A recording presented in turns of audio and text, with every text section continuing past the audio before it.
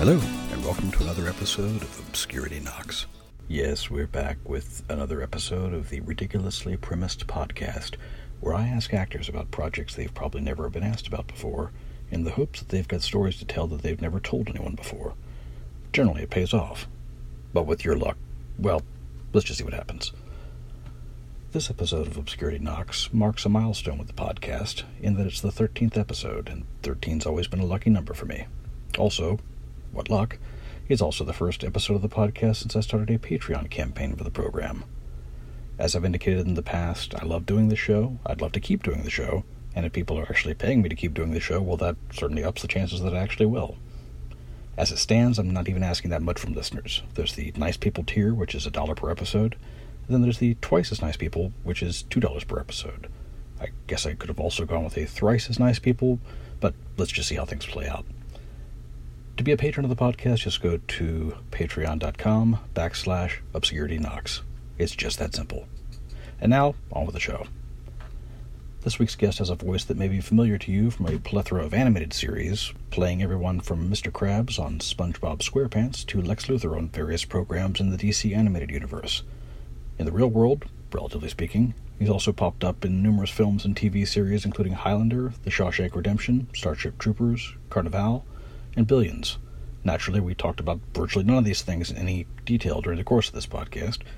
We did talk about Highlander for a few minutes, and we also took some time to talk about his new series, Emergence, which joins the ABC lineup on September 24th at 10 p.m. Mostly, though, it was just a whole lot of obscurities, but it's the premise of the show. What are you going to do? Oh, did I not mention his name? It's Clancy Brown. And, oh look, here he comes now.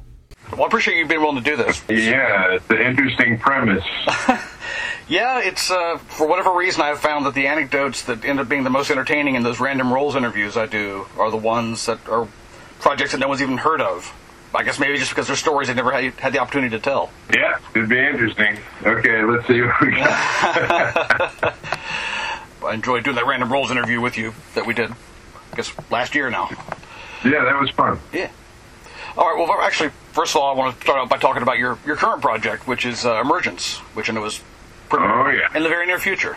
Yeah, it's going to be interesting. It's a good little show. It's hard for me to describe. I think I haven't gotten the memos from ABC, but it's like this family drama that's wrapped around. Actually, it's a sort of a science fiction thriller mystery wrapped around a family drama with a strong female lead and adorable kids. I mean, it's hard to describe. Well, I will say that the official synopsis for the pilot episode says it's about a police chief who takes in a young child she finds near the site of a mysterious accident, who has no memory of what has happened.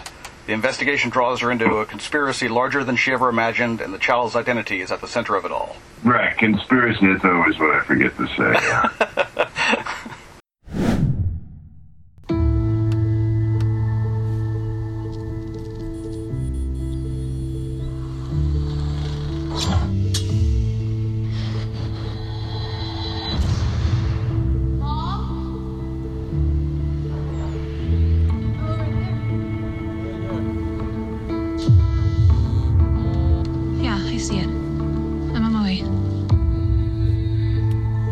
Hey, Chief. A plane crashed on a beach. I found a kid at the crash site. I'm being told wasn't even on the plane. I can help you. She doesn't have a scratch on her. She doesn't remember anything. She doesn't know her name, doesn't know where she's from. Can I go home? Where's home?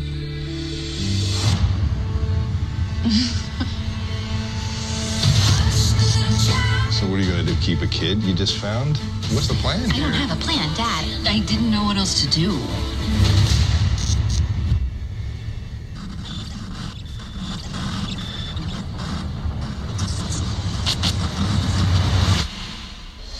What's going on? You fostering this kid or something? I'm keeping her here temporarily. She's all alone. I mean, I couldn't just abandon her. There's a man and a woman in here, and I say they're the girl's parents. Thank you, Chief Evans. Is Olivia all right? Kids, they wander off.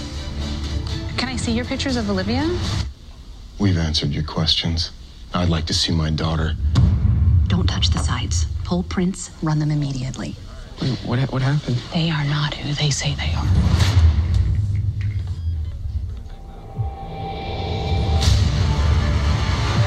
I'm gonna keep you safe. I am not gonna let them take you. Why do they want to take me? I bet the answer is in here somewhere. She's gone!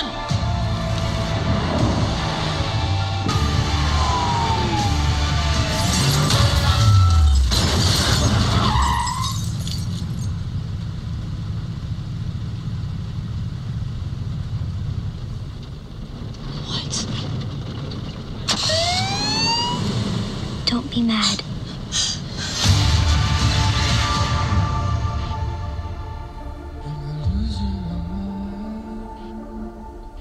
Yeah, it's a full show. I mean, it's really quite something as far as a TV show goes. I've never quite read anything like it. Well, I know that. Sorry, go ahead. Just based on the very little I've read about your character, I guess you're an ex-firefighter and you're the father of Joe Evans, which is Allison Tolman's character. Right. I'm her pop and grandfather of her kid and ex-firefighter, and my health is not good because I was a firefighter. Okay.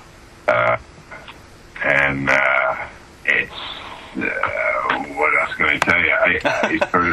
I sort of hold that. I'm sorry. I like to characterize it as my Uncle Charlie role. Does that make sense? It does, absolutely. Yeah, from my Three Sons. Okay. So a lot of people don't know that reference, but that's the reference that I like to say. So you're the William Demarest of the show. That's what you're saying. Yeah. I think I'm William Demarest. I would love to be William Demarest. I think that's a nice way to. I think he would be an admirable goal for any character actor.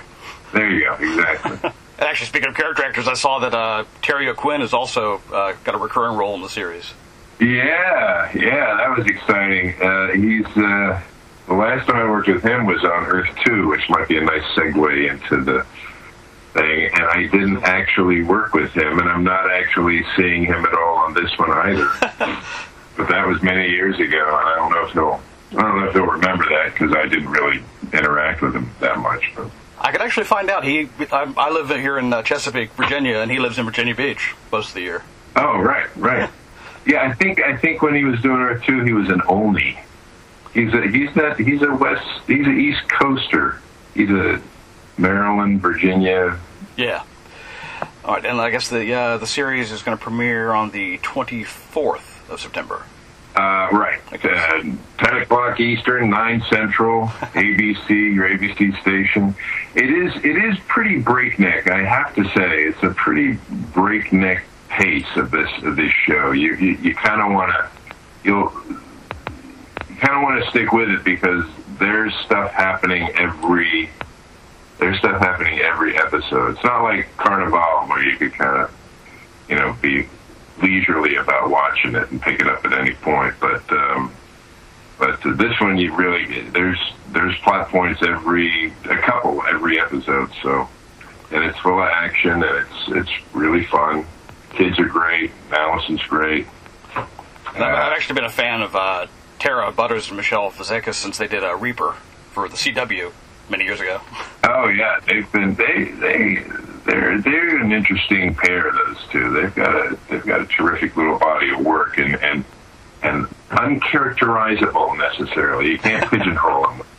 All right, well, let's start with the obscurities. If you like, I don't know. Everybody always thinks their memory is going to be terrible, and then all of a sudden they come up with anecdotes. So I'm hoping you will maintain the status quo here. I'll try to. Well, I will say that I watched the trailer for Thunder Alley last night, and it seems like it checks every box in the rock and roll playbook. If the dream is music, then the place is Thunder Alley. Rock and roll! I hear you play guitar. You're the best damn guitar player in town. We should be up here. This isn't a country country and western band. Eat rock and roll, and you know it. You are gonna sit in with us.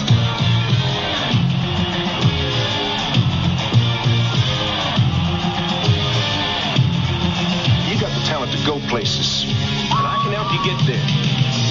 You're good. Really good.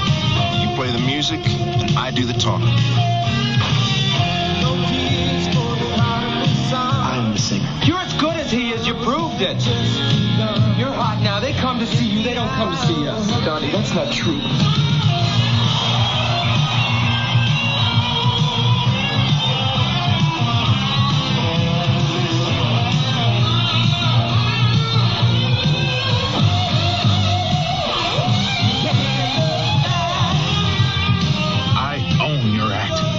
Start getting 100%. I'll tear this sucker up and you can go back to playing high school proms for all I care. You're late, Donnie, that's why. It wouldn't be a band if it wasn't for me. No!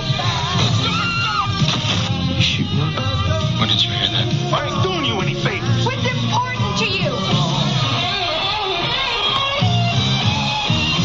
Thunder Alley, where music can make your dreams come true.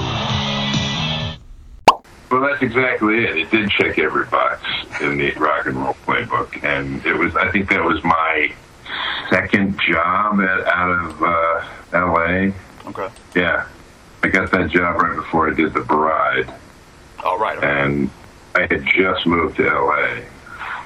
and it was a Canon film, and Joe Cardone. I thought he's a really good screenwriter. He's a terrific screenwriter, and I really like doing it. I always say it was me and four of the best looking guys in Hollywood. And you got to play the manager whose name, by complete coincidence, was Weasel. There you go. Right? Yeah, it was a manager. I got to be a tough guy. I didn't have to play any instruments, thank goodness. You know. So yeah, it was because I think it was I think I had already done Buckaroo, so and I had to learn to play the piano. Okay. For that one, and I was glad that I didn't have to learn to play the piano. Yeah, but just looking at the chronology, yeah, you did Buckaroo Banzai first. Right, and it was a lot of fun hanging around. I think we were shot in Tucson, and we got into all sorts of trouble. All 20-year-old guys doing all sorts of terrible things. Not terrible things, just fun things. We were acting up. I'm sure the characters were doing terrible things. Guys. Roger Wilson, Scott McGinnis, who else? Let's see. Leif Garrett. Leif Garrett.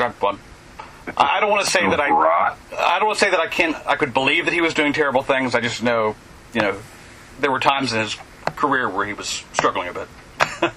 Yeah, no, I think he was doing okay at that point. I think there was a joke played on him by Roger and the guys at some point. Maybe Scott McGinnis did it, where they had cops show up and make the motions of arresting him, and Leif turned absolutely pale. It was funny at all, I think, at the end of it, but he laughed like a good guy. It was a weird moment. It was a good joke, but it was like so good it got weird. Yeah. So, yeah. Do you remember anything at all about the music? Not really. Not really. They had it was pretty good. I remember Roger played a lot of his own stuff, and Leif did a lot of his own stuff. I'm not sure the drummer, what was his name, Brian or something. I think his name was Brian. It was like Brian such Cole. all-American. Yeah, Brian Cole. Except for Leif. Yeah. Right. I think everybody played except... Now, Brian, I think, played. Maybe Phil didn't play and had to learn. Or Scott. I'm not sure. But Roger played, and Roger sang, and so did Leif. And I think they had, hidden ambitions of being recording stars. Right. Which, of course, Leif already had them by that point. Did you listen to the music? It was really sort of that 80s kind of ballady rock and roll, kind of not quite hair band, not quite heavy metal. AOR, or whatever. Yeah, it was nice. It was sweet music. It wasn't knock your socks off stuff. Well, I know in the trailer, it is literally 5 seconds into it when someone shouts rock and roll. There you go. Well, it was teeny bopper rock and roll, I guess. Yeah. You know. And you get your great lines in the trailer. You've got the talent to go places, and I can help you get there. You play the music, I do the talking. Oh, is that right? Yeah. Is that what I said? That's definitely a couple of boxes checked off. Like 4 or 5 right in that line right there. Well, it wasn't hard to figure out that script. It was fun. Well, let's see. The next one is not as obscure by any means, but a lot of people may not be aware of how many people are actually in it. That's Extreme Prejudice.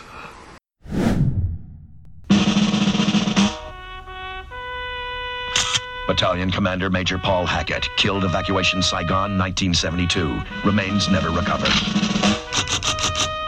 Second Platoon Leader, Sergeant Larry McRose, missing in action, Vietnam, 1973.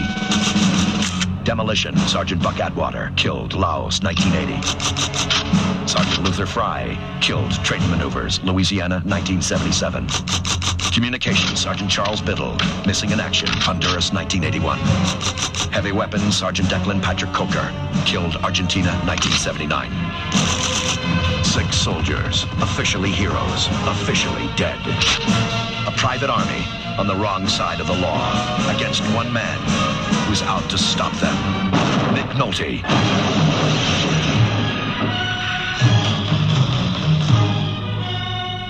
Extreme Prejudice. Oh, yeah. That was a cable staple when I was growing up. Yeah, that was Walter Hill. That was my Walter Hill fantasy.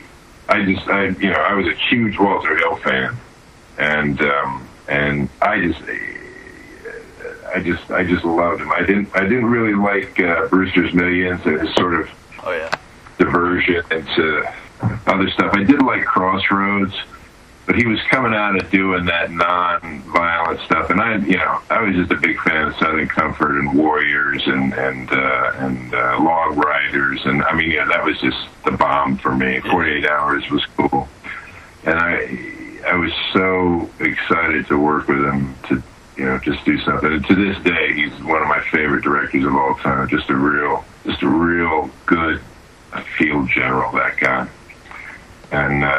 Knows how to put a movie together. This was his homage to The Wild Bunch and Duel in the Sun, really, kind of, right? I mean, it was kind of a combination of both of them.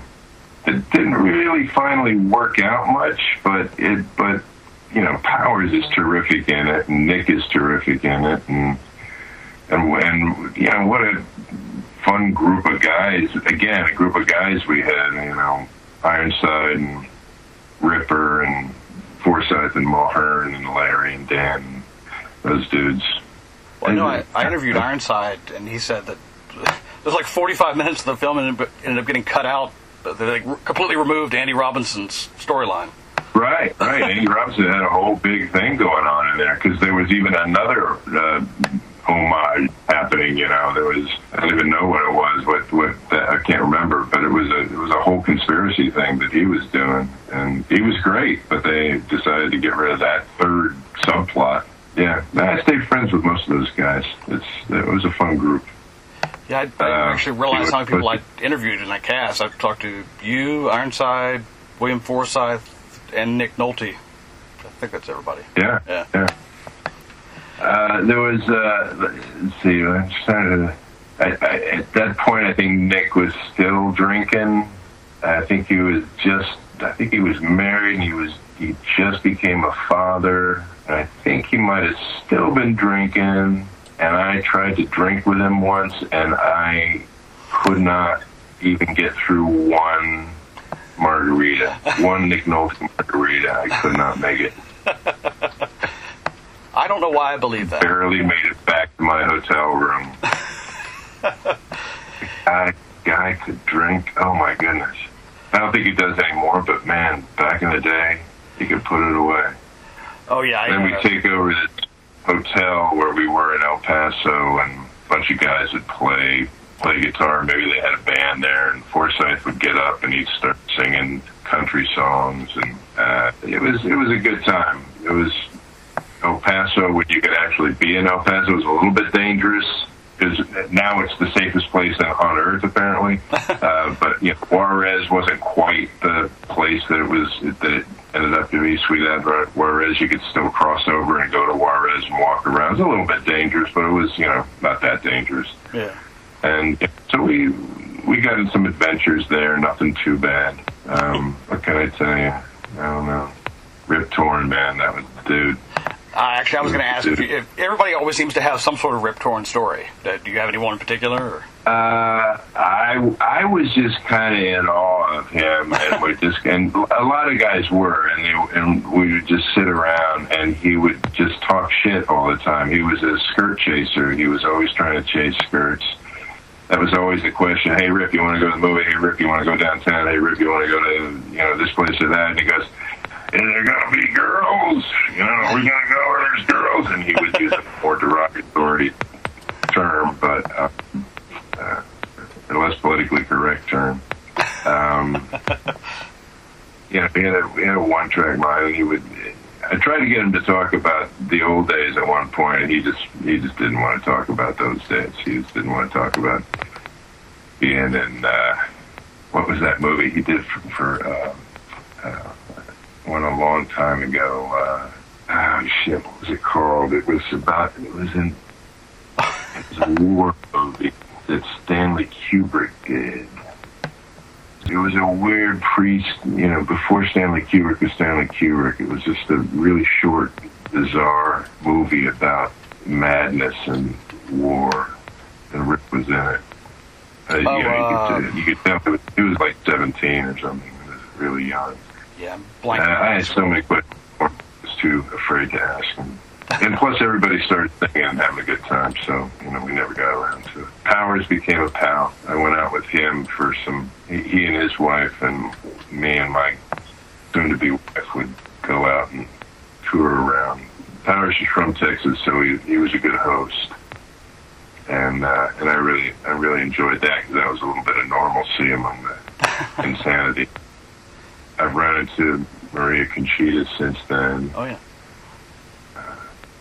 And she was very sweet and said she remembered me, but I don't think she did really. But there's nothing like doing a Walter Hill movie before all the digital effects came in. Oh, the guy just knew how to stage it, knew how to direct it, knew how to edit it. At one point, we were shooting something on the stage, and what's her name? Blue Steel director, Catherine Bigelow. Yeah. Catherine Bigelow. Yeah. She came in, and she was about to direct her movie, the vampire movie she did, and Walter started showing her how you cut certain things, and now you could tell he was thoroughly enjoying hanging out with her because she was gorgeous. and I kind of wandered over there too to see what that was about. But it was interesting. He showed up on set. He was very generous, Walter, and with his expertise. And Near Dark, I guess, was the vampire movie that she was getting ready to do. Yeah. I think he was about to direct that, and he was showing how you cut, particular violent things. And it was a star-studded thing.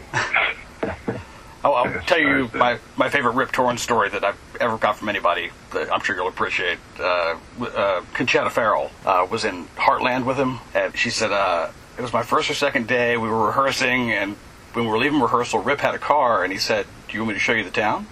I said, "Sure." So, he's driving around, he's showing me this and showing me that, and I said, "My God, how long have you been here?" And he said, "Oh, I just got here 2 days ago." And I went, "Well, how in the world are you so familiar with everything?" And he said, "I make it a point to know every way of any town I'm in." Yeah, great. Yeah. It's like that's the definitive Rip Torn story there, I think. Yeah, he was a funny guy. He was a funny dude. All right, let's see. Next up would be The Room Upstairs. Oh, boy. By the way, I reasonably expect everyone just to say, "Oh, boy," whenever I bring up anything on this list. So...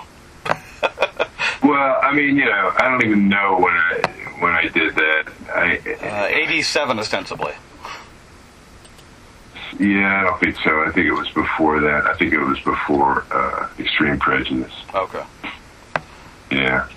And that was Stuart Margolin directed. That was such an amazing cast. I was so out of my league there. Oh yeah, that's so really the biggest reason I wanted to ask about it, because obviously you got a young Sarah Jessica Parker, but then you got yeah, we got Joe Allen.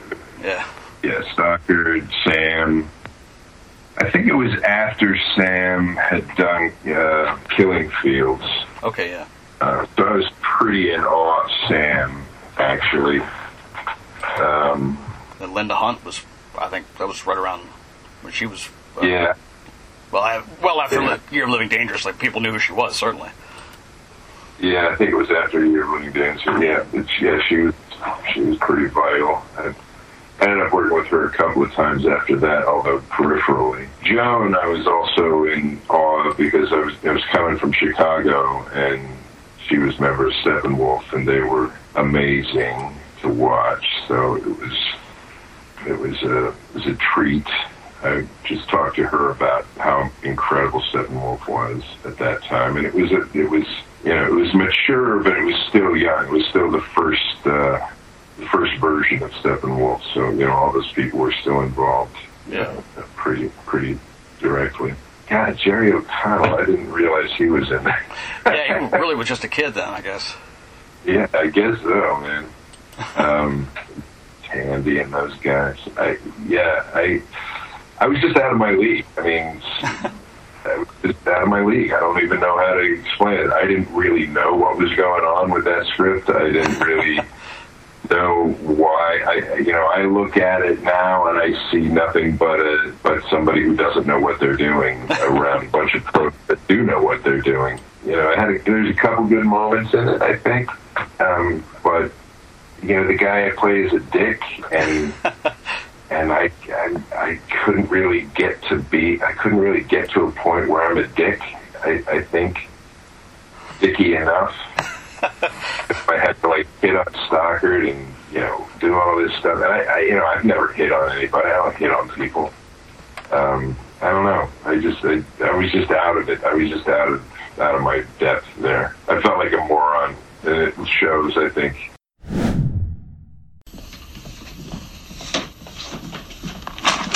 Happy Halloween. Oh. Kevin, you really gave me a heart attack. Sorry.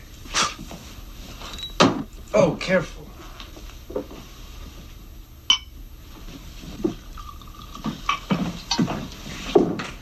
Oh.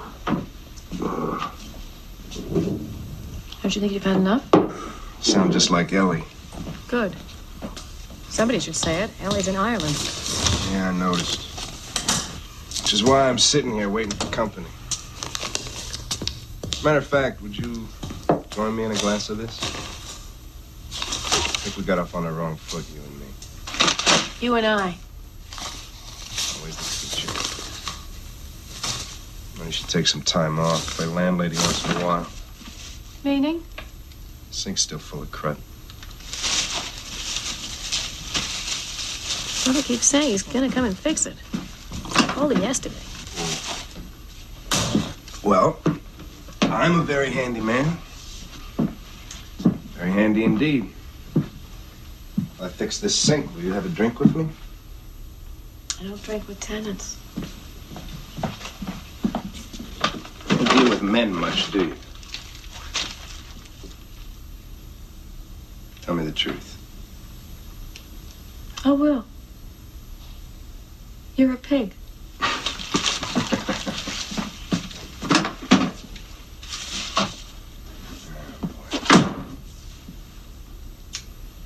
I never noticed what a beautiful neck you had. Kevin, what would Ellie say? I'm not gonna say anything, are you? Come on, I thought you liked looking at me. Kevin, stop it. Everyone okay? Fine. No problem. No problem. Hey, you want a drink, Travis? No, thanks.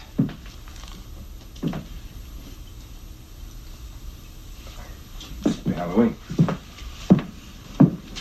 But But it was an amazing cast. They have a lot of good people. It was a weird thing, though. You know, Sam playing a cellist and Stockard playing a landlady, and everybody getting along in the way they need to get along. You know, Sarah was so cute. She was just a child star who had just grown up at that point. Yeah. So smart, so cute. So I guess the big question is, did you ever find your inner dick? No, I don't think so. I mean, there's another one on here where I had to sort of play that kind of testosterone-y guy, you know, and I could never do it. I just never quite understood how that manifests well. I think, you know, it's just not my cup of tea, I guess. Johnny Ryan, I had to be that kind of all-American, you know, Stanley Kowalski kind of, you know, men want to be him, women want to be with him type of guy, and I don't know how to do that. I'm comfortable being Uncle Charlie, I think, you know, but I don't know. Let's see. So I guess next then is Shoot to Kill. From Touchstone Pictures, a ruthless killer. A beautiful hostage. You have to get me out of these mountains. Two men tracking them. One for love, one for revenge. This man is mine, you understand? Sidney Poitier, Tom Berenger. Two men doing whatever it takes. You shoot her, you're dead half a second later. To get their man. Get on! Shoot to Kill, rated R. Shoot to Kill, right. So Shoot to Kill was right after Tom had been nominated for an Oscar. Kirstie was just about to, I think she got the job on Cheers while we were shooting that. Sidney had done a movie before, but it was his out of retirement. I think one of his accountants or somebody, some investment guy that he was involved with got in trouble, and all of the guy's clients had to pay back taxes or something. I don't think Sidney was in trouble with the law. I think he just suddenly had to make a lot of money. Yeah. And so he booked a bunch of movies. Yeah, because he really he had been directing, but he hadn't acted in front of the camera, at least for a theatrical film, in like 10 years at that point. Right, yeah. Right. So he was, what can I tell you? Roger Spottiswoode directed. I had to audition a lot to get that movie. Not much to that role, which was kind of my specialty. I think I was playing bad guys that have a lot of explanation to them, like Kurgan and stuff like that. Yeah. And so that's sort of where I landed at the time. Yeah. And then it had a good group. It had the camping group, the Fred Coffin and Kevin Scannell and Andy Robinson and Master, and they wanted to get together a bunch of guys who could reasonably be thought to be bad guys. Yeah. Because they wanted to keep who the bad guy was a mystery. And Andy I had worked with before, so although you didn't see it, and he became good pals at that point. I can remember sitting and watching Sidney, being very excited to be in a movie with Sidney Poitier because my mom was such a big fan of his. Oh, yeah. And I was watching him do a scene, and I thought, oh, God, he's lost it. He's no good anymore. He doesn't know what he's doing. I don't see it. It's the poor dude. I mean, he really should have stayed behind the camera. And then I went to the dailies because in those days you could go and you could see the work done before. Yeah. And you just could not take your eyes off him. The guy had such command of the camera. Another time when I realized, oh my goodness, I really don't know anything about what I'm doing. Because he was mesmerizing in the little bit that I had watched him film. I can't remember what scene it was. It was him interrogating somebody, and he was just terrific. That was also the time when they were trying to get him into a cheap suit because he played an FBI agent, and he kept saying, costume department was having such a hard time figuring out how to make him look frumpy and awful, and he just like looked at him and he goes, look, I don't know what it is, but it doesn't matter what kind of suit you hang on me, I always look good in the suit.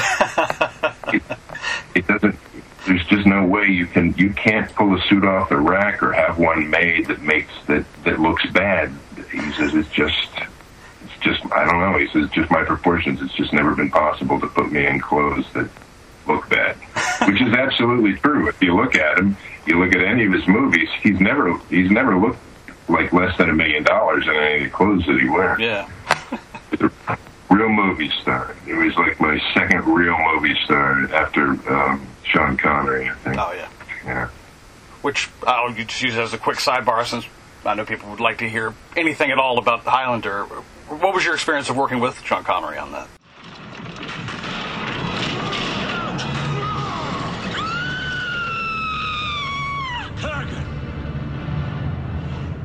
Ramirez.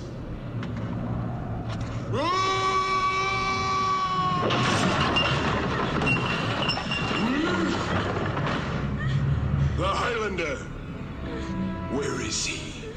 You're too late. I've prepared him for you. You waste your time.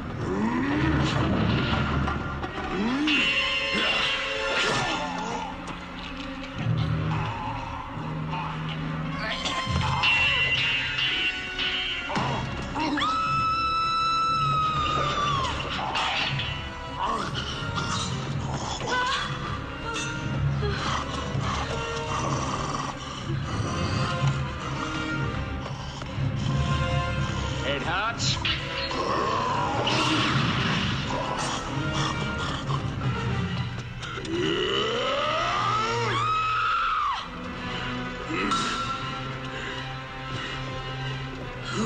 Now you die.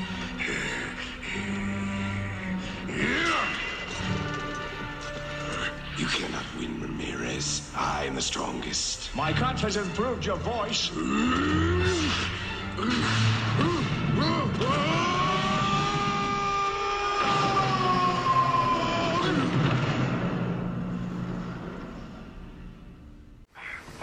Sean, my favorite story about Sean, and I like Sean very much, but my favorite story about Sean was I was very excited to meet him, and we were doing some kind of sword rehearsal or anything and something like that, and he comes in and I'm completely starstruck and shake his hand. He's got these big Scottish hands and there's a big voice, and he comes over and he says, Clancy, this is Sean. Sean, this is Clancy. And I said, how do you do? And he looks at me and he says, do you golf? Just 3 words.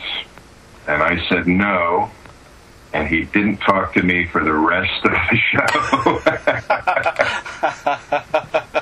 until I had him up on the staircase there and was about to chop his head off.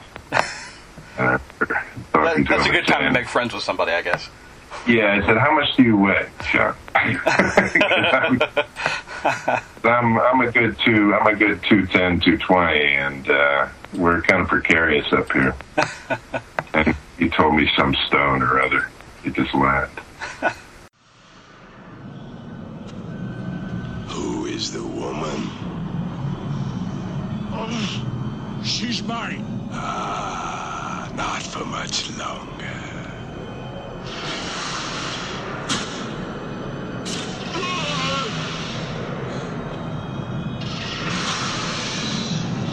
Tonight you sleep in hell. There can be only one.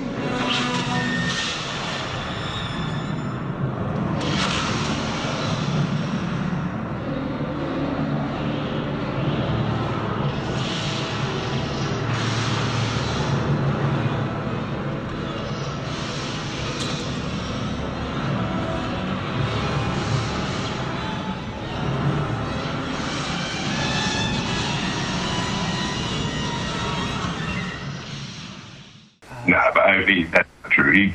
We spoke a little bit, but not too much. He was busy with the director and with Chris. Oh yeah. And with getting out of town. I think he only shot like a couple of weeks, and then he was gone. let's see. So next one we got here is Season of Fear. Oh, boy. See? Season of Fear was, I don't know what happened to Doug Campbell, the director, writer of it. The dudes that produced it, there were these guys that I played softball with, and they like would cold call to raise money for the film and stuff. And so I think this was their first effort to actually, raise the money by, cold calling investor lists and stuff like that. And Doug had a good script, good thriller script, and they said, can we say you were in it? And I said, yeah, sure. And then time came they said, well, what part do you want? I think they expected me to want Mike Bowen's part. And I said, no, I'll just play the brother. I'll just play the copper brother, which was Ward Claire, I guess his name was, something like that.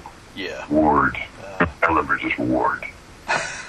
And so we went off to Stockton to shoot it, and they got Michael Bowen. I remember Doug pulling me aside. He goes, why didn't you want to play Mick? And I said, dude, I don't know if this is going to be any good. And, that's not who I am. I'm not like a sexy dude. I'm just like a dude. So, go get a sexy dude. So they went and got Mike Bowen. Ray Wise. Oh, yeah. I think was in that, right? Yes, he was, absolutely. Yeah, Ray and I are both from Ohio, and we actually, I think he married into a family that was a political family that my family knew. Oh. We had some nice chats about that, being from Ohio, being sort of mildly famous. But the funniest thing was Mike Pollard. I mean, I was going to ask, yeah. Right? That's the guy. You go, oh, holy shit, man. Here, what was the one he did with Redford? The motorcycle one. Yes, Bonnie and Clyde, of course. But, just one of those really specific character actors from the 60s and 70s, man. It was just, what was the one? Holly, Little Fawcett, Big Holly. Oh, yeah, okay. That was the one I wanted to talk about. And he just talked about how much they partied and stuff like that. And, Pollard, good guy. Claire Wren, who was the actress. Oh, yeah. He was the femme fatale in the whole thing. She ended up marrying or going out with one of my favorite actors at that time, Bill Russ. Oh, yeah. I remember seeing her at when we screened it, and then the next time I saw her, she was on Bill Russ's arm, and I'm like, oh, man, because I just thought William Russ was the bomb. I thought he was the best actor. And then he shows up with Claire Wren, who's one of the most beautiful women I'd ever seen. And I thought, oh, that's it, man. This guy is Hollywood. This guy, William Russ, is what it's all about. Oh, and I looked up Doug Campbell, and he's done like an absurd number of movies, like 27 films for TV in the last 9 years, it says. Yeah, he's a good director. He's a good writer. I mean, he's not a dummy. He knows what he's doing. Yeah, definitely keeping busy. Yeah. I'm surprised that I haven't run into him since. Maybe that was Johnny Ryan. Now, that was a pilot, or intended as a backdoor pilot? Yeah. It was. I think it was right after Blue Steel, and somebody at some network, some lady executive had a crush on me or something. She decided that I would be the perfect dude to do it, and again, it was sort of projected onto me, and I don't think I was up to it.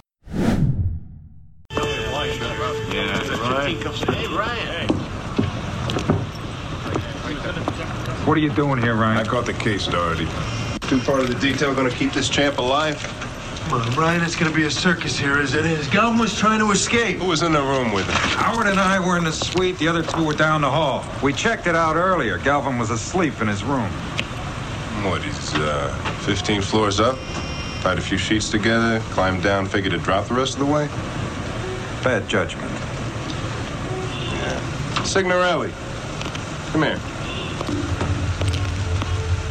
These two officers are gonna go back up to that suite and they're gonna stay there. Nobody in, nobody out. Till I get done down here. Got that? Right.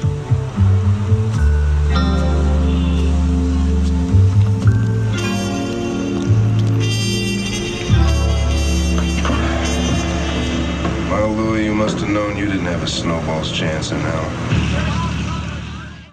Bruce Abbott was probably better suited to it than I was to be a TV star along those lines.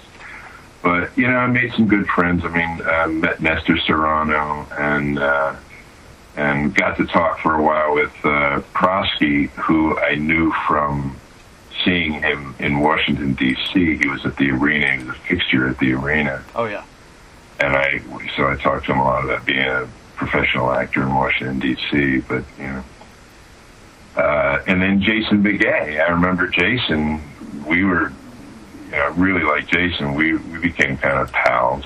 This was before he went into Scientology. And then I saw him again after he came out of Scientology. Also, we got this in Chicago, shot Johnny Ryan in Chicago. And then the next time I see Jason professionally is again in Chicago, and he's the star of Chicago PD. Yeah. Great guy, Jason. Really like him still. Julia Campbell was like the most beautiful girl on television at the time. Probably still is.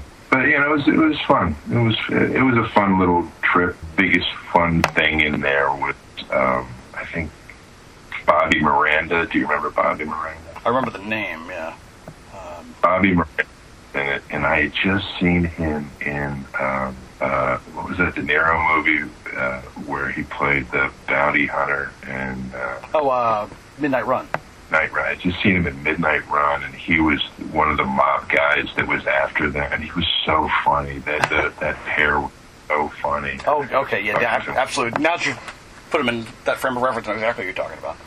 And then it had a whole bunch of Chicago actors that I was familiar with from my time in Chicago, and you know, I got to tell them how great I thought they all were. I've seen at least a little bit of it. It looks like it was a fun period piece from that standpoint. Yeah, it was a good idea. It was a really good idea. I think it was a little bit too expensive for the time. It was sort of a. I think the idea was to make it kind of what Boardwalk Empire was. Yeah. You know, but for network TV, and it didn't really work out. I do remember the promo of it because it was around the same time that Warren Beatty's Dick Tracy was coming out. He said something like, the NBC has their own big dick or something like that. You know, come see the biggest dick on NBC or something. It was obviously a joke about being Dick Tracy. Something like, come see the biggest dicks on NBC. So, but again, ill-suited, ill-cast, I think, in that. But it was fun to do. Okay. Let's see. Then we've got Past Midnight with Rutger Hauer and Natasha Richardson. Oh man, I wish they were both still alive. Yeah.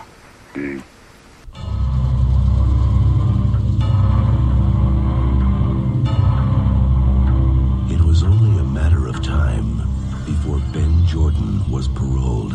On the night of August 4th, 1975, Ben Jordan took a kitchen carving knife and stabbed his better half 30 times. Cops found a Super 8 movie camera at the scene. Jordan filmed the murder. What can I do for you? I'm here to see my social worker, Ben Jordan. It took just a moment to become intrigued. 146 IQ. Ted Bundy had 150. All they ever had on Ben was circumstantial evidence. Would it make you feel better if I told you I didn't kill her? Did you? It took days to question the evidence. Think he killed Kathy Tudor? At the time, I knew he didn't do it. You saying Ben was framed? You didn't do it, did you? It took weeks to trust him. Are you wondering if this is a mistake?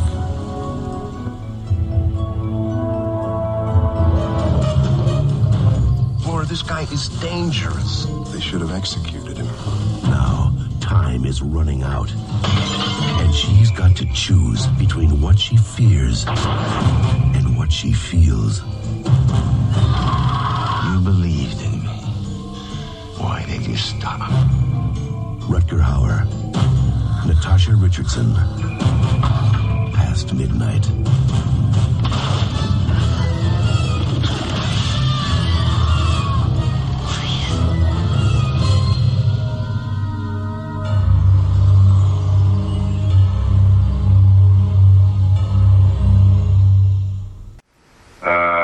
Yeah, that was a little independent film. I forget what the name of the production company was. It was on Sunset Boulevard. Cinetel Film? What's it called? Cinetel Films, maybe?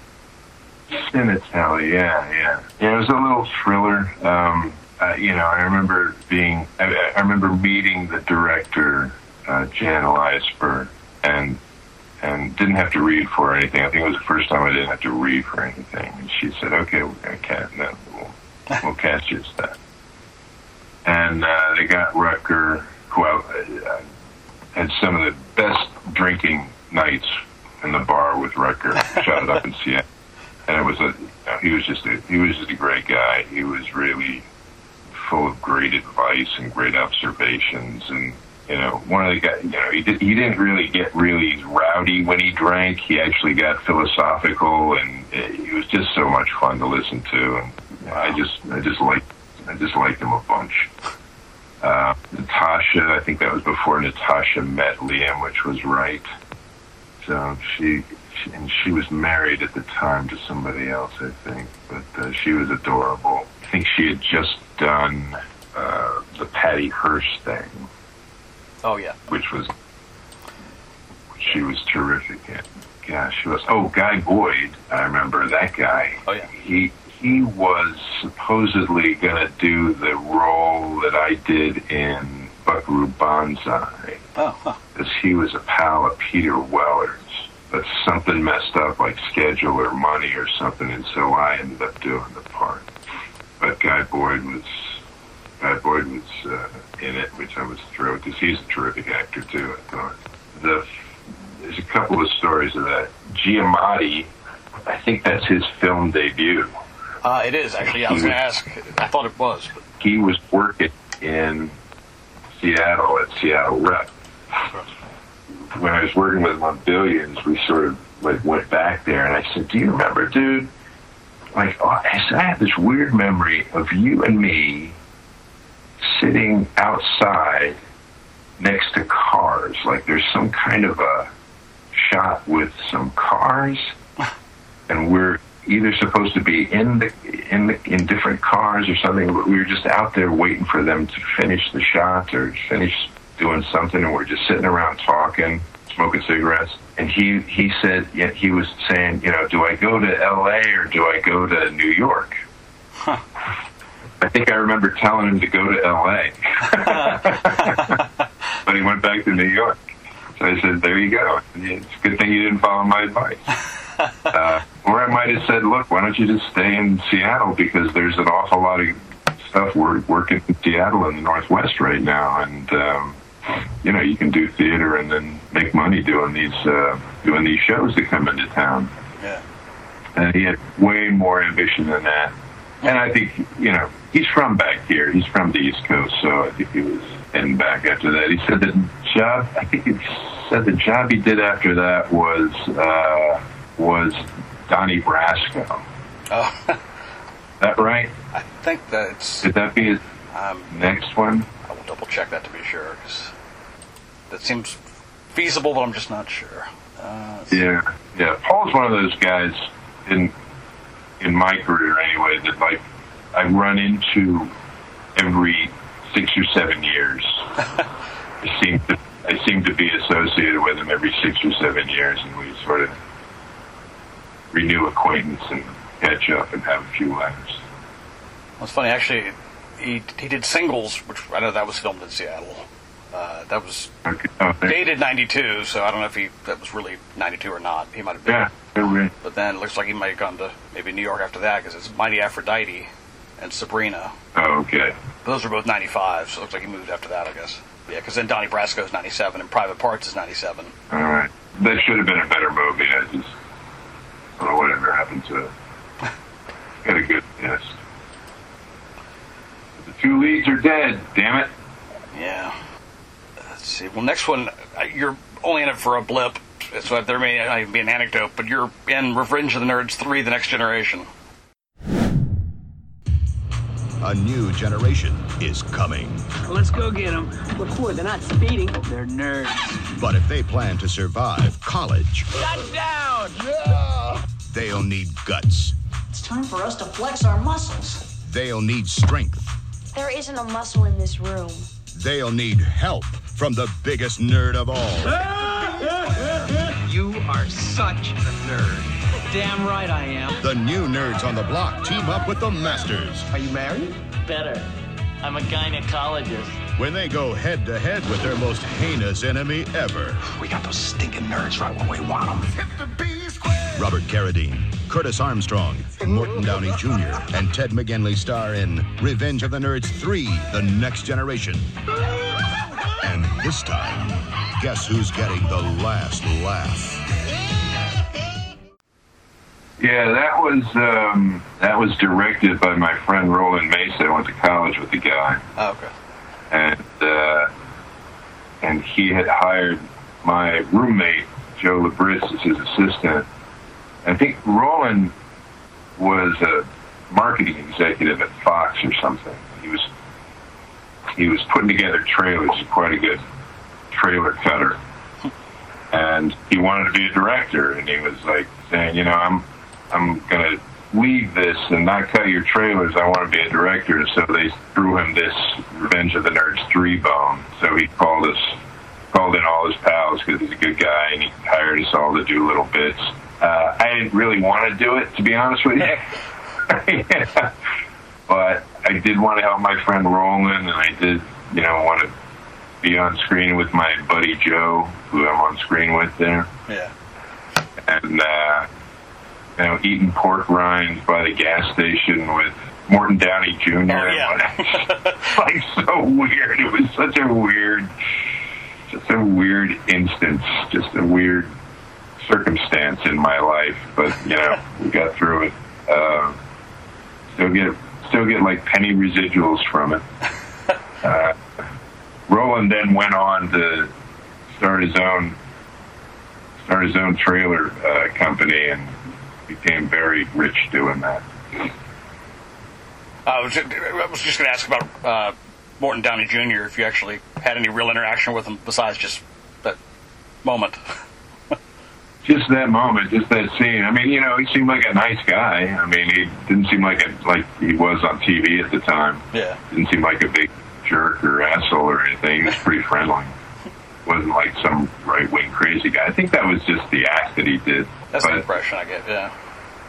Right. I mean, he became a celebrity from it, so, it's hard to take seriously any of that, but that's the way it goes. I was just looking up Roland. He directed an episode of Tales from the Crypt, and then he was doing right around the same time. A couple of years later, 94. So. Yeah, and then he became rich doing trailers again, independently. Well, when you find your niche.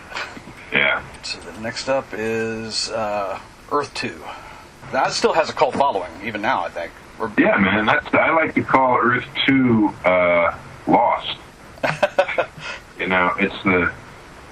It's the prequel to Lost. I mean, it's the same premise and everything, and then it's just that what's his name pulled it off better. Shot that in Santa Fe. Good group. Still pals with some of them. It was right after Shawshank. The story's going to tell you. I really wanted it to go on because I thought it was such a great. premise, kind of, and then a wagon train pristine world. It was very, it was very sort of new world, 17th, 18th century kind of story told in sci-fi land.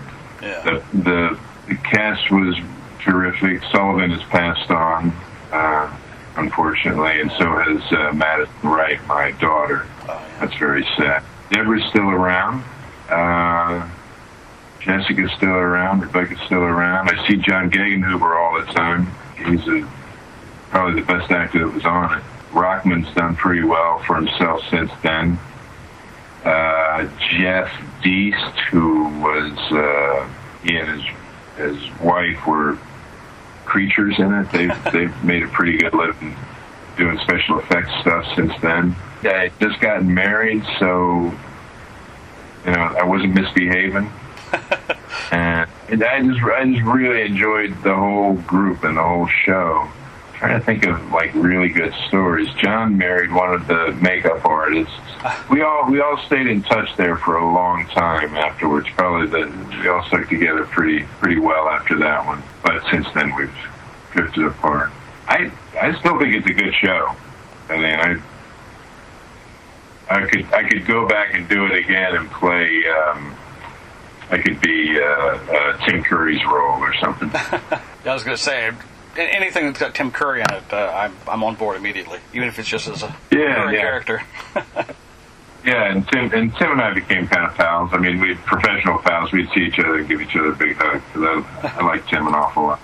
It was a fun time. You can't go wrong when you're shooting outdoors in gorgeous scenery and you're just running around your 20s and 30s and 40s and whatever, and having adventures and getting paid for it. It was a good little trip. And we've got Radiant City. Yeah, that one. What's that? Kirsty? Is that a Kirsty show? Yeah, that's the one with Kirsty. Shot that in Toronto, I think. Yeah, that's when production really started to go to Canada. ABC Sunday Night Movie. Emmy winner Kirstie Alley returns to television in one of her most unforgettable roles. Sometimes this place gets to me. It's a long, hot summer, and she just can't cool off. She's fighting to know who she really is. It's your mom. You love us. It's just not enough anymore. She's searching for a better life for her family, but is heading for trouble. Oh, sweetheart. I love you so much. Kirstie Alley has big plans for Radiant City. Yeah, that was a terrific script. Lewis Colick, I think the guy's name was, that wrote it. It was a really, really good script, really heart-rending and everything. And I knew Kirstie already, although she had been through her superstardom, or she was like maybe at the height of her superstardom, I guess.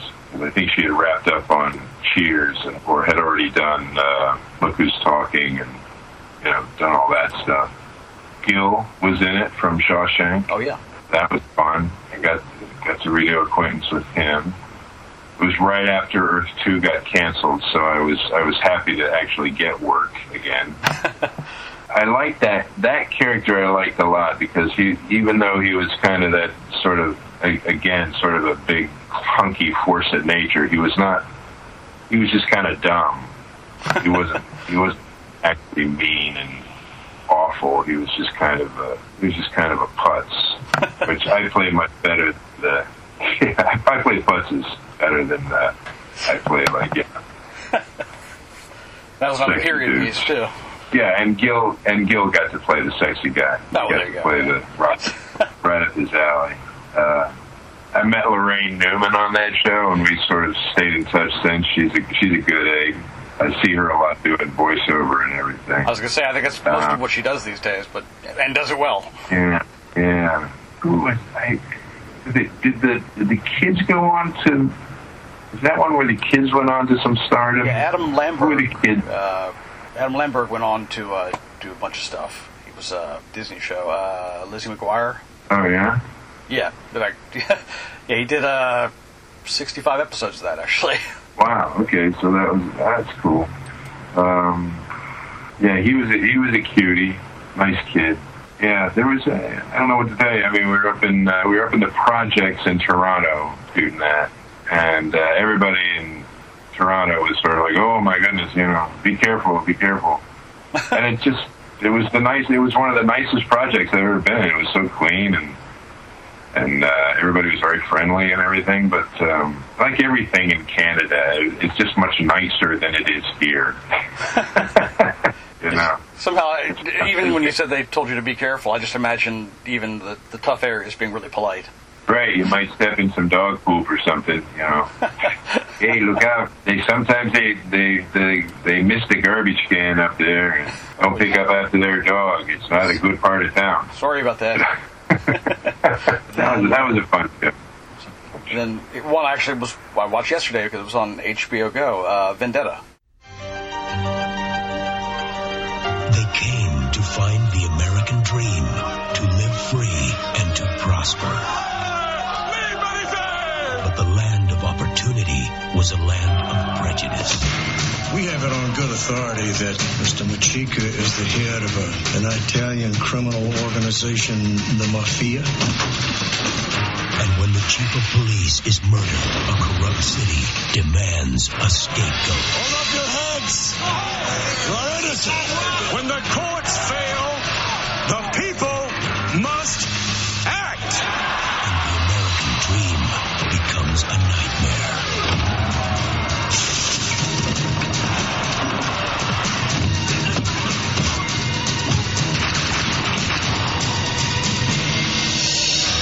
Bruce Davison, Joaquin Dalmeida, and Christopher Walken.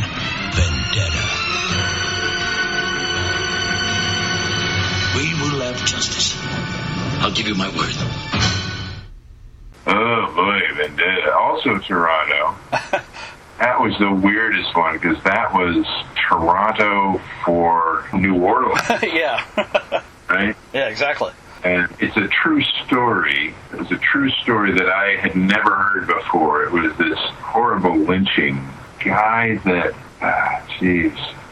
Who's the director on that one? Nicholas Meyer. Oh, yeah, Nick Meyer, man. That guy's amazing. He is a friggin' genius. That whole show was really interesting from that kind of ensemble building and HBO trying to figure out what they were going to do in films. I don't think the project itself ended up being very good. They were just, I think they were leaning on Nick to solve it, and Nick didn't quite solve it well enough. But they had like a lot of Italian immigrant guys in it, and they tried to tell the story. The book itself is very compelling. What can I tell you about that one? I'm trying to remember. People I would have asked you, but I don't think that you actually had scenes with them. Like Edward Herrmann, I know was in it, but I don't think you're in any scenes with him. Yeah, I don't think I was in with Edward Herrmann. I was with Walken a couple of times. Actually, I was supposedly in a couple of scenes with him. I think I was actually only in one because he couldn't get up there, and then they had a double in for him. Oh yeah. On one. Tried to give him a hard time about that, and he wasn't taking it from me. They also had that guy in, what's his name? Oh, shit, he's in everything. Kenneth Welsh. Yeah, Kenneth Welsh. Oh, my gosh. That guy, he shows up in so many things. He's ubiquitous. Every time I see him in something, I know, first of all, I know he's going to be great. And then I just so look forward to seeing what he's going to play, because you never know what he's going to play. Yeah. I think that was like the second or third time I'd been in a show with him, and I really liked him. Very charming guy, just at ease in any kind of situation. I really admired him. Such a terrific guy. I think he's still at it, too. I think he's still he is, knocking things out of the park. Yeah. Well, there's actually several people who fall in that same kind of category in that movie, even excluding yourself, who arguably could be in that category, but Bruce Davison's in it. Oh, yeah, that's right. Yeah. That's right. I did meet Bruce. And Richard Libertini. Oh, yeah. My God. Oh, was an actor who I actually had to look up his name, even though I've seen him in dozens of things, Joaquin Almeida. He was the star, I think, pretty much. Effectively, yeah. Yeah, it was good. I just think I just think they couldn't quite solve it. Yeah. I don't know why it was it was really quite a good book. Oh, Luke Askew, that was somebody else who was in it who I was impressed by. There you go. Yeah. Now, there's a character actor for you. Let's see. Okay, we're in the home stretch here. We've got Snow White, the fairest of them all. That's a sweet one. I just recently worked with Miranda again. That's got a bunch of cast members that went on to stuff. Who did I know? I knew. Who did I know in that before? I knew Vince before that, I think. That's before we did Carnival, so I didn't know Michael, but that became, when we did Carnival, I ended up talking to Michael a lot about the silly Snow White that we did. Who's the girl that played the Snow White character? She went on to some notoriety. She was in Smallville, Kristen Crowe. Kristen, yes. She was, I think she was just out of high school and just trying to decide whether she wanted to do this acting thing or go to college. And again, I gave her the opposite advice. I said, go to college. And she did the right thing and didn't follow my advice. But boy, she was kind of like weirdly good looking. She's kind of the perfect Snow White that, I don't think I've ever seen anybody that was more Snow White than Kirsten at that age. She was Vera Farmiga. Dense. Yeah, Vera, right? Yeah, she played Snow White's mom. You can't go wrong with that. No, not at all. Was that one of the first things that she had done? It's got to be right up there. She was a model. She was a model, though. She was a pretty successful model at that time, right? I think so. It's got to be relatively early on, though, I think. I think it was relatively early. She was cute. I remember talking to her briefly. Yeah, because her first credit was like 3 years earlier. Yeah, there's just some really beautiful people in there. Carolyn Thompson, who wrote it and directed it, we had like a connection from high school. I didn't know her in high school, but she went to college with people I was in high school with, or she went to the high school that was associated with my high school. I went to a boys' high school called St. Albans, and she might have gone to National Cathedral School. But she had been writing a bit. I think she did. I want to say Edward Scissorhands or something like that. She did, yeah. Yeah, and so this was her first or her second directorial thing. You know, the character that I played was a complete fabrication. The granter of wishes. Yeah.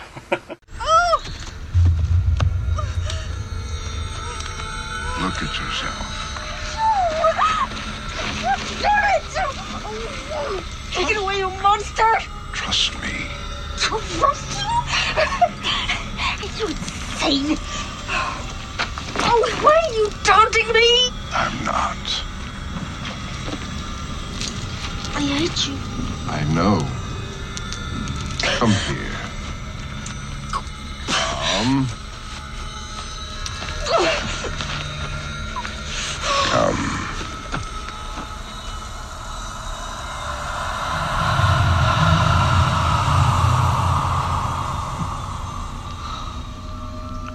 Oh, you've always been cruel. It's some kind of terrible trick. It's no trick. But it will cost me, won't it, brother? What are you up to? Nothing. I told you I have an obligation to fulfill. Think of it as a gift. It's me? It's you. Look at me. Look at you. If it's true, if it's really true, how can I ever thank you? There's no need. Just be happy. Yeah, the only joy I had of it was playing with Miranda. The makeup was horribly complex, and even though it doesn't look like it, but it really was, and it was not fun. Although I shouldn't say that. I actually enjoyed those makeups. The guys that did it were the same guys that did the makeup for that I was in for an episode of The Outer Limits. Oh, okay. In fact, it might even be the same, parts of the same thing. It was kind kind of a salad head kind of makeup, cauliflower head. And they were the same dudes doing it. So it was familiar from that aspect as well. It was right before I did a TV show up there. It was like the year before I ended up doing a TV show called Breaking News. Oh, yeah. That was Vancouver. I think even some of the locations I visited again and shot again in when I did Pathfinder with Carl Urban. Beautiful, beautiful movie. Not really well realized. I think it was a time when like everybody was revisiting all those grim fairy tales, and especially Snow White. People were kind of trying to dig down into the psychology of all of them. Yeah. A little deep. And it was a good script, and it was a good attempt, and Miranda was delightful. Good to see Vince. And I think that might have been one of the last Vince Scavelli movies. I believe he passed away in 2005, so it was relatively near the end. Yeah. He was such a classy dude. I really enjoyed him so much. I had done another picture with him called Waiting for the Light. Oh yeah. I gotten to be friends with him, and we would have lunch sometimes we loved to go to Musso and Frank's. So. and be Dr. Scavelli or whatever he was. He was a classy dude. Good stories. I remember going out to dinner one night with Miranda and Carolyn and crazy talented dude, director, actor. I think he was in the Good Wife, Scottish guy. Alan Cumming. Alan Cumming. Yeah, Alan Cumming was up there. And he had directed something, or he was friends with Miranda, and so they all got together, and we were all going to dinner, and Alan brought out a special cigarette, and I was after I had partaken in that special cigarette, I was completely incoherent for the rest of the night. I think I just my drooling. Of course, they were being very clever in English and on top of it the whole time, and again, out of my depth. And Tom Irwin, right? Wasn't Tom Irwin in that? Yeah, he was in it. Yeah. He's another Steppenwolf guy. So, I was like way out. Whenever the Steppenwolf people show up, I know I'm out of my depth. I should just get a miscast. And let's see, looks like the last one on the list here. Your Last Your agony is almost over. Is Dogs Hamlet, Cahoots Macbeth? Oh, yeah. Yeah, what do we call him now? It was Joey Zimmerman, who I knew from Earth 2, but he doesn't want to be called Joey anymore, because that's what he was when he was a kid. So it's J something Zimmerman. Dogs Hamlet and Cahoots Macbeth. Well, it's a Tom Stoppard play, right? Right, exactly. And I love Tom Stoppard. I didn't have time to actually do it, and so I don't know how Joe got the rights to it or anything. It's a crazy play. I don't know if anybody's ever read it. Well, it must have been an early Stoppard play, and usually the people that do Stoppard plays are the English actors and directors, and they do a great job. Yeah. I don't know how Joe got the rights to it, but he did, and he did it, and he was presumptuous enough to actually adapt it to the screen.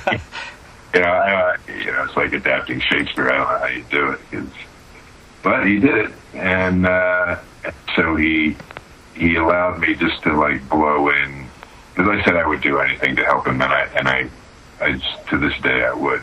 I like Joe so much, but I remember I didn't have time, and so he made it very quick for me. And I think I had this big long pseudo Shakespeare monologue where I just basically said all of the famous lines from Shakespeare strung together. Not very well, but that was the whole point, I think, at that point. And I don't think I've ever seen it. I've only seen clips of it that are online.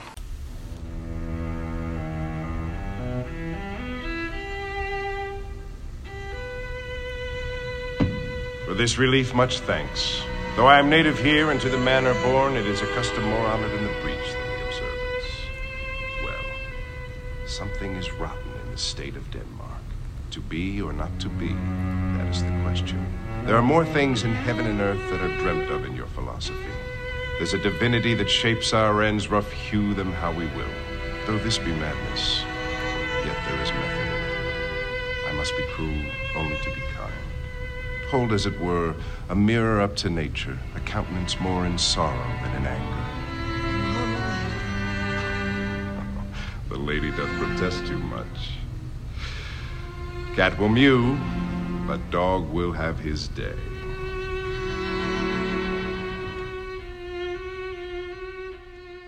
For what it's worth, apparently the original play was on Broadway for a grand total of 26 performances and 2 previews. Yeah, no, it's a crazy, silly play. And you know, I think it's an early stopper because it takes place in a public school, you know, an English public school or something. And it might even be a play about a play. I'm not, I don't really recall that much, but it was fun to do. You know, it's always fun to help out your friends when you can. I think that's the lesson to be learned from some of the films anyways, just helping out friends is, you know. Yeah, you always want to have friends, you know, you always want to. I mean, in the end, you want to work with friends. I mean, you look at those, you know, all those guys that did the Ocean's films, right? Yeah. They all look like they're good pals. I mean, it's just an easy rapport when you're able to work with your friends. So, you know, they would all jump at the chance to work together again too. I just don't have any friends. No, yeah. I don't have any movies. There's still time. My friends drive Uber. Well, I'm a freelance writer. You can imagine how many friends I've got like that. Well, I think that is it. I guess last offhandedly is, do you have a favorite obscurity that you've been in that I didn't bring up? Oh, yeah. I know, tough question to put you on the spot with. Yeah, I don't know. You did a bunch of them. You know, I like them all for different reasons. Yeah. I also find them all somewhat humiliating and for different reasons as well. But you know, that's my job, as I try to explain to my dad at some point. And my job is to humiliate myself. I don't know. You know, I really like doing Earth 2, and I really like doing Breaking News. Oh, yeah. I love doing those shows. I think that's, to bring it back to Emergence, there's a great fun and comfort and potential in doing ensemble series television stuff. You know, Billions was a lot of fun, even though I wasn't a major part of that for that reason, because you just get to massage a character and take it through a bunch of scenes and situations and have it grow in a fun way. I'll tell you one good story though. Okay. About him that you didn't mention. Okay. Called The Express. Football. Yeah, The Express. Sports movie, I know, but yeah, also a true story. Okay. Based upon Ernie Davis. So Ernie Davis was the first Black Heisman Trophy winner. Okay. He came after Jim Brown, and he was drafted by the Browns, and then he got diagnosed with leukemia, and then later died. But at around that same time, my older sister was diagnosed with leukemia, and so I always felt a connection to that Ernie Davis story. Yeah. And so I said, you know, I got to do this movie. I just have to do it. Yeah. And you know, I don't care who's in it. I don't care if it's any good. I don't care if I make any money. I don't care. I want to do this movie. So I ended up doing the movie, but at the same time, and it was shooting in Chicago. At the same time, they were doing the Batman movie that was that the one with with Joker? Heath Ledger. Is that the one? Which one? The Dark Knight, I guess. Dark Knight. So it was Nolan's first stab at it. So that was Nolan's first go around with Batman, right? Actually, 2008. That would have been the second one. That was the second one. Yeah. Okay. So Nolan had asked for me to be in that movie. I don't know what part exactly. Might have been like it wasn't a big thing, but when you're Chris Nolan, you get the actors that you want. But apparently he wanted me to be in it. Okay. And I said, no, I'll happily be in it, but I'm doing the Express. Yeah. I've got to do the Express. And my agents they were so mad at me. They were just like, no, don't do the Express, do the Batman thing with Christopher Nolan. You don't need to do the Express. I said, no, I need to do the Express. I'll happily do the Batman thing. Plus, we're shooting in the same town, so why can't we just kind of, work the thing out? That's a big old crazy movie. That's, I'm going to be sitting on my ass more than doing anything. Can't we just work it out? And they said, no, they want to buy it for the whole thing. You can't do it. So I ended up not doing the Batman movie, sticking with my guns, saying I got to do this. I have to do this story because this story means something personally to me. And of course, Express does no business. Although I make some good friends. in it, like Dennis and Omar and stuff, and that's good. And Nicole Bahari, I ended up working with her again. There's some good stuff, and I like Rob and Nelson and those guys, and Chelsea, Danny McCarthy, all these guys, and making friends. But it does no business, and Dark Knight just completely blows up. It's sets records right and left, and I remember when it got released on DVD, it broke all kinds of records, and my manager calls me up and he goes, yeah, we're just calling to see how the Express DVDs have been selling. You would have made both of those salaries in just your DVD residual check. Come on, give me a break. But and I think Christopher Nolan's obviously a genius, and I would have loved to have worked with him, but I couldn't get over my own personal position about that, so I did the Express instead of doing the Dark Knight. That's the story from that. I still feel like you made the right decision for yourself. So I don't know if I did or not. Maybe I did. Maybe I'd have my house paid off by now. Who knows? But sorry I missed that one. But that's the way it goes. Sometimes you got to make the choices. And someday you'll, God willing, be reunited with your sister, who will immediately greet you by saying, I cannot believe you did not do the Dark Knight. I cannot believe you blew off the Dark Knight. What were you thinking? What were you thinking? Yeah. But yeah, it's true. I made some good friends, Yeah, absolutely. That's it. Anyway. All right, well, thank you so much, Clancy, for being agreeable to my ridiculously premised podcast. Yeah, well, good luck with it. Thank you very much. And, of course, got the new series premiering the 24th. 24th, September 24th, ABC, 10 Eastern, 9 Central. Your ABC station. Starring the beautiful and talented Allison Coleman and Donald Faison and Alexis Swinton and all sorts of just wonderful people. And it is called Emergence. Emergence. Thriller, family thriller, sci-fi, comedy, hybrid. What else could it possibly be? I feel like not all those words are on your talking points, but that'll work. Yeah, no. It's I'm telling you, it's hard to nail down. It's like imagine trying to describe what you call it. What was that thing that was on Netflix that blew up? Stranger Things. Stranger Things. Imagine trying to describe Stranger Things before anybody had seen it. You don't know how to describe it. Or Buckaroo Banzai, for that matter. Right, yeah. I love stuff like that. I love stuff that's just sort of everything all at once. Yeah. So everybody should watch it. Excellent. Well, good luck with it. Godspeed. And thanks so much, Clancy. I appreciate it. You bet. Thanks for thinking of me. Absolutely.